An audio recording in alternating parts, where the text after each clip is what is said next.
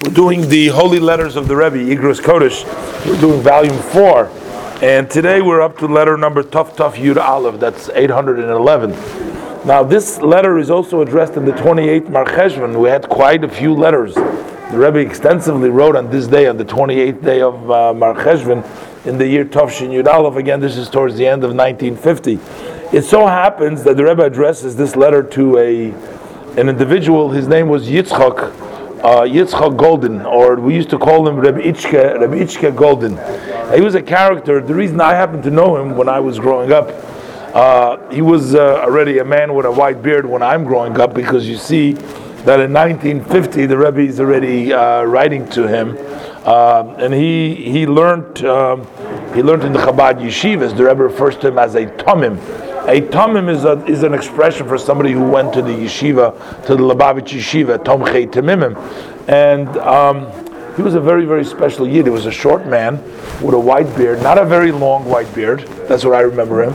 And very amazing. He was this is from my earliest memories.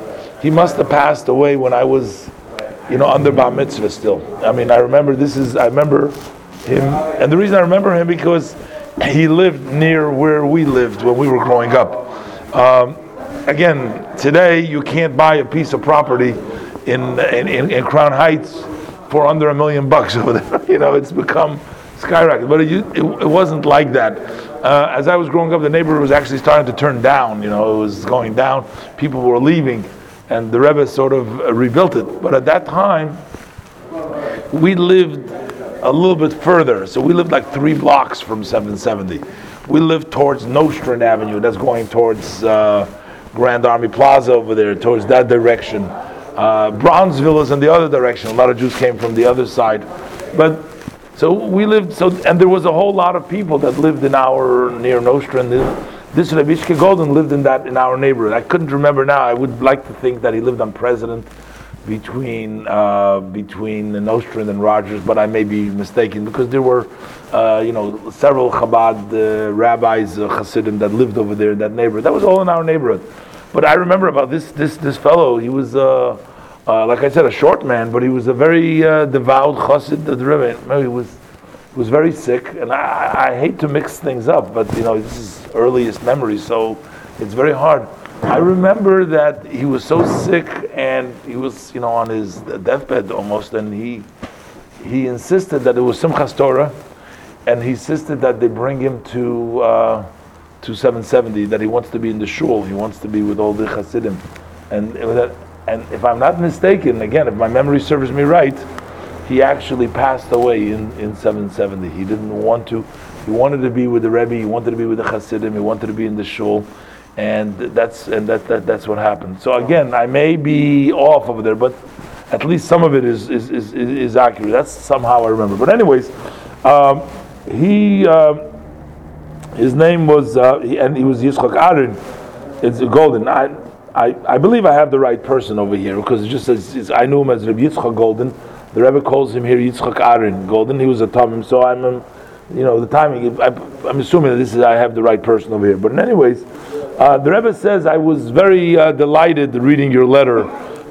You don't write a date on it. The Rebbe says, without a date, but your undated letter. I was delighted to read it, which in your letting me know that the activities, as far as the Talmud Torah, the getting kids to study in the yeshiva, and also about there are teachers that are actually going to their students. They're making house calls, like in the olden days the doctors would make house calls. Here the teachers would make house calls. They would go to the students to teach them at their homes.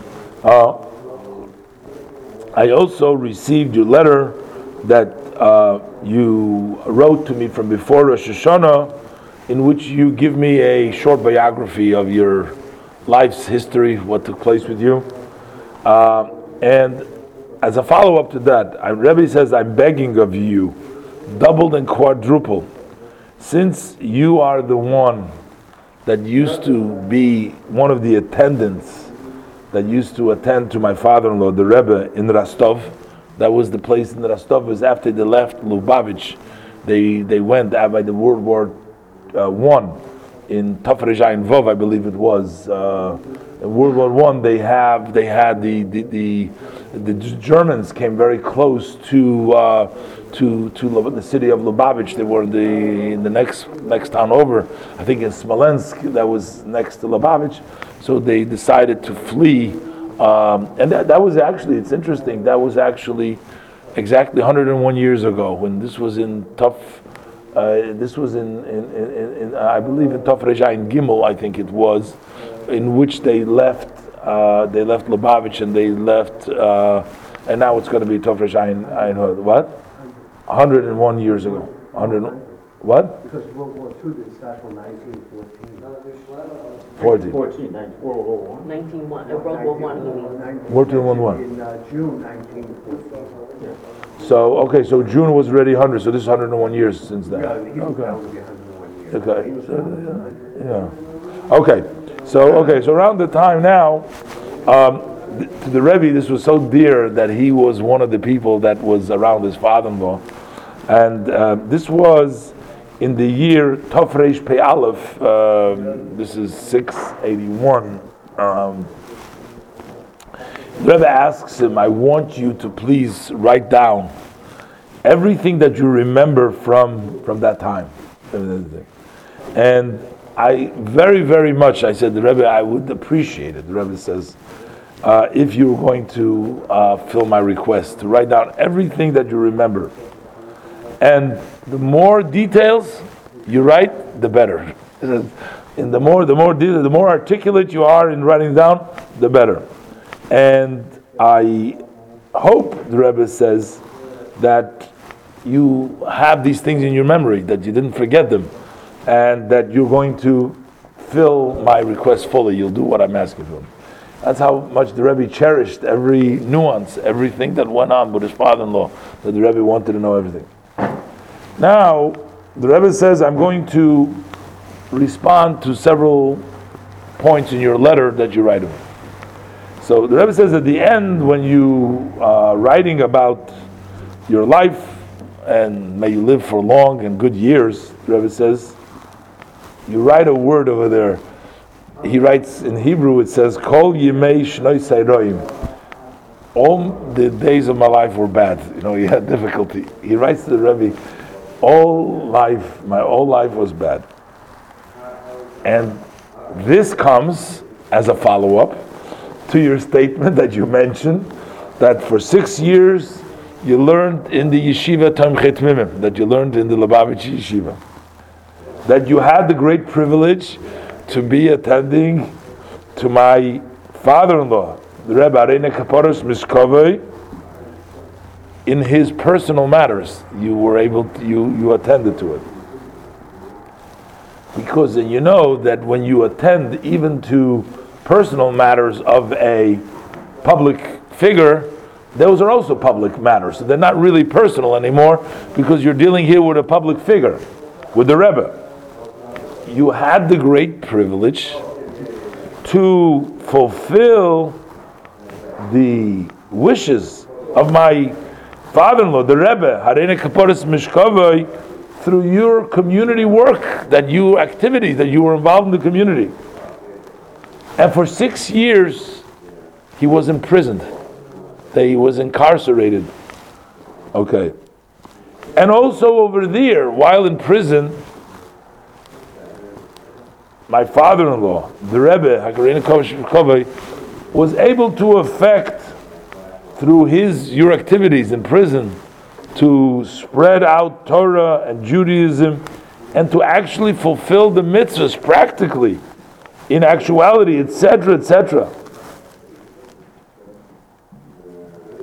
And the Rebbe says, if after all this, you write that all my years were bad, the Rebbe says, I don't understand, what is there good in this world? if this is bad, so what is there? What kind of good is there in the world? Number 2, I was particularly enjoyed to read in your letter that before the holiday, what you were activities in Paris, in the city of Metz, Metz, what is the name? You know the city in Paris, in France, and in their surrounding areas, as far as kosher education problem, and strengthening Judaism and spreading out the teachings of Hasidus, both quality and quantity in the number of students and in the homes that you visit from time to time. And so he says, the Rebbe says, and therefore I am a little bit, there is crying which is stuck in my heart on one side, because I read in your letter that I received today that you opened up one room and there's 8 students there. But the Rebbe wasn't happy with the number, there was only 8 students. And the Rebbe says, but I am very hopeful, that this is only temporary, this is only for a short while. And immediately you're going to add more strength so that the number of students and the number of homes should be reaching to what it was in the previous summer. And of course, you're not going to be satisfied with that, and you're going to increase the numbers even more. The Rebbe was a lot into numbers. He wanted those numbers. I mean, this was the Rebbe, you go get them out there and work with them and bring them in. It is going to make me very happy if you're going to tell me the good news about this. And the more you do it, and the earlier you do it, the Rebbe said that it's praiseworthy. The Rebbe says, I'm also attaching hereby a short letter to those who occupy themselves in the holy work under your leadership. And if the contents of the letter is fitting to them, the Rebbe says, you give it to them and let me know. So the Rebbe is giving him some letters to give to some of the people that are working for him, saying to him, if you find it appropriate to be given, you give it over, let me know that that you gave the letter that I sent you. Hashem, the Rebbe concludes with the blessing you with proper health, much success in your holy work, and the Rebbe ended that you should be toifeach amanas la tfiach. This is a halachic term which means you should be wet so that you can make others wet. You should be moist enough so that when other people touch you, they will become moist enough, not enough, which means in the idea that you should be so full with the energy that anybody touches you will be energized as well, so that you should sort of be a conduit. You should continue to be able to other people. Now here, this is a good example. So the Rebbe is writing to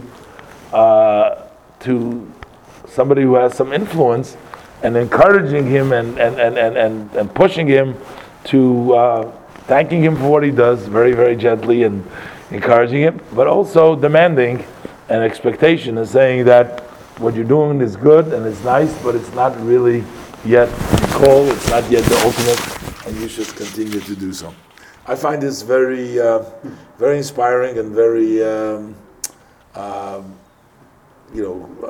educational. See how the Rebbe built one chassid, one student at a time. One chassid at a time.